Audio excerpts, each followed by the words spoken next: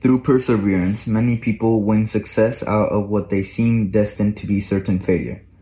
Benjamin Disraeli. This quote states that perseverance is beneficial to everyone, not just a single person. Or in other words, perseverance is a key aspect that all people should have in their lives. It fuels creativity and helps people achieve their goals, which benefit everyone else. Throughout my childhood, I've been taught the wonders that a person can do if they persevere in achieving their goals. If they have the tenacity to keep going, nothing will ever stop them. This is what I was taught by my parents and other parental figures, to always keep going and always get up. If you fell down yesterday, stand up today. H.G. Wells. The previous two quotes perfectly summarize most of the values my parents have tried to give me. I've had many cases where I've had to persevere through a lot, but I think the story that best shows perseverance is when I was in Mexico. On one of my trips to Mexico, some of my cousins and I decided to go on a bike trip in the middle of nowhere and unsupervised. We started at a small ranch and started biking from there.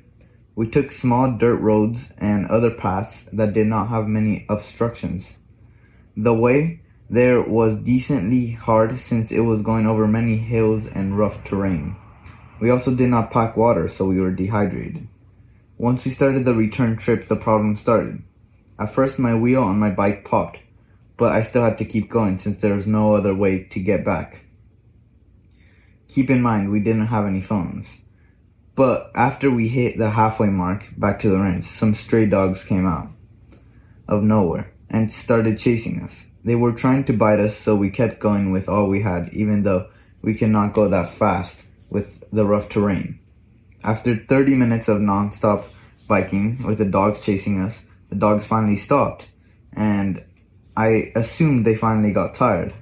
We got home safely at the end, but it showed me that we had to persevere on going without stopping, with our muscles aching. In conclusion, it's not that big of a story, but I feel perseverance is very important, and that is used in everyday life.